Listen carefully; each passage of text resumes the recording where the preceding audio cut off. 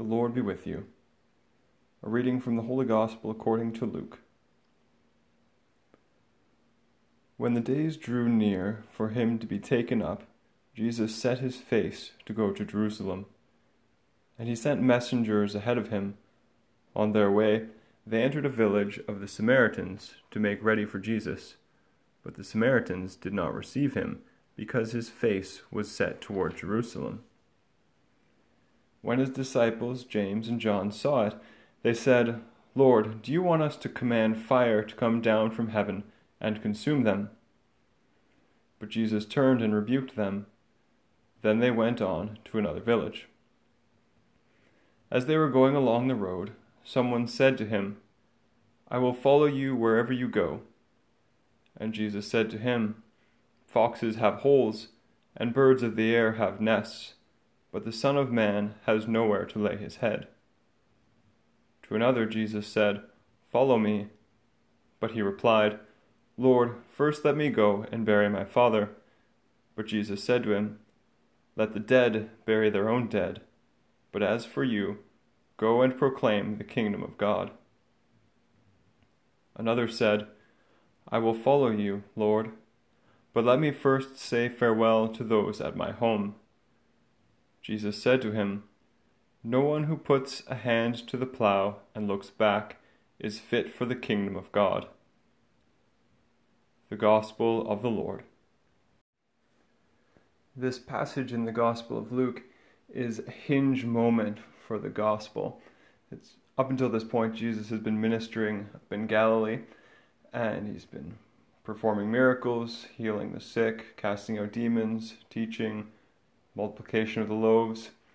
But here, Jesus sets his face toward Jerusalem, and he begins the descent south to Jerusalem, to his crucifixion, to his resurrection, and to the ascension back to the Father. And so it makes sense at this moment, when he sets his face toward Jerusalem, that he begins by emphasizing what it means to be one of his disciples, and teaching his apostles, his disciples, what following him is going to cost. That ultimately it costs everything. And so I just want to focus, there's a lot from these encounters that we could talk about, but I just want to focus on the one aspect that to be a disciple of Christ, to be a follower of Christ, means that we have to transfer our sense of security. Because for most of us today, there's so much emphasis on being independent, and that we have to be able to take care of ourselves in social interactions with other people. Sometimes you'll hear about different principles like dependence or independence and interdependence. So there are certain people who are just very dependent. They depend on other people for other things. They depend on other people to cook their meals, to take care of them, whatever it may be. They're very dependent, and sometimes that's necessary. Sometimes people just they need to be dependent on others because of whatever their circumstances are. Then other people are very independent, and they won't accept other people's help, and independent to the point that it's to their own detriment. And then there's interdependence, when we recognize our own strengths, we recognize the strengths of others, and we try and integrate those strengths that we can work the best together to accomplish common goals. Now, with our relationship with God, He's calling us to be dependent entirely on Him. And so, that doesn't mean, say, for like a simple example, like, well, my house needs to be cleaned, so I'm just going to be dependent on God. And then you sit and watch TV all day and hope that God somehow magically cleans your house. Like, no, God has given us the gifts that we need to be able to accomplish simple goals like that, or greater goals, whatever the goals may be. He's given us the strengths. And so we recognize the talents, the strengths that He's given us as the means by which those goals are going to be accomplished. But then we also frame those activities within our relationship with God. That frame it with a prayer. But Lord, you've given me this responsibility now give me the grace I need to accomplish it with love, not just as an obligation, but as a way of growing in holiness, growing in love for others. And so that's what Jesus is calling us to. Jesus is God. He's calling us to dependence on him, but that doesn't mean that we just are totally passive. He's asking us to take responsibility in our lives, but to recognize that he's giving us everything we need to fulfill those responsibilities.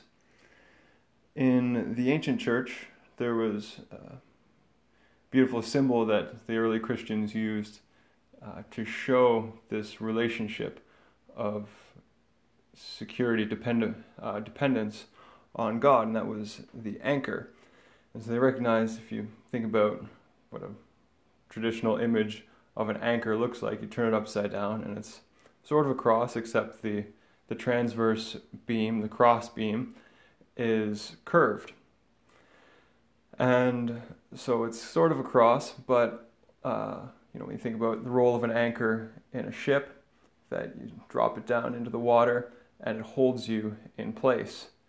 Whereas hope, the virtue of hope, is an anchor that is sent up to heaven. Our hope is in heaven, and we're trusting that God is going to take care of us. So the symbol of the anchor was this idea that we're casting our anchor up into heaven, and it's holding us towards that goal. It's holding us towards our ultimate end, where God wants us to be.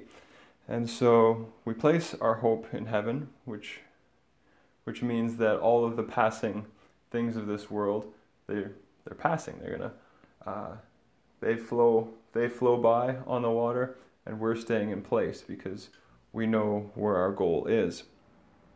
So following Christ isn't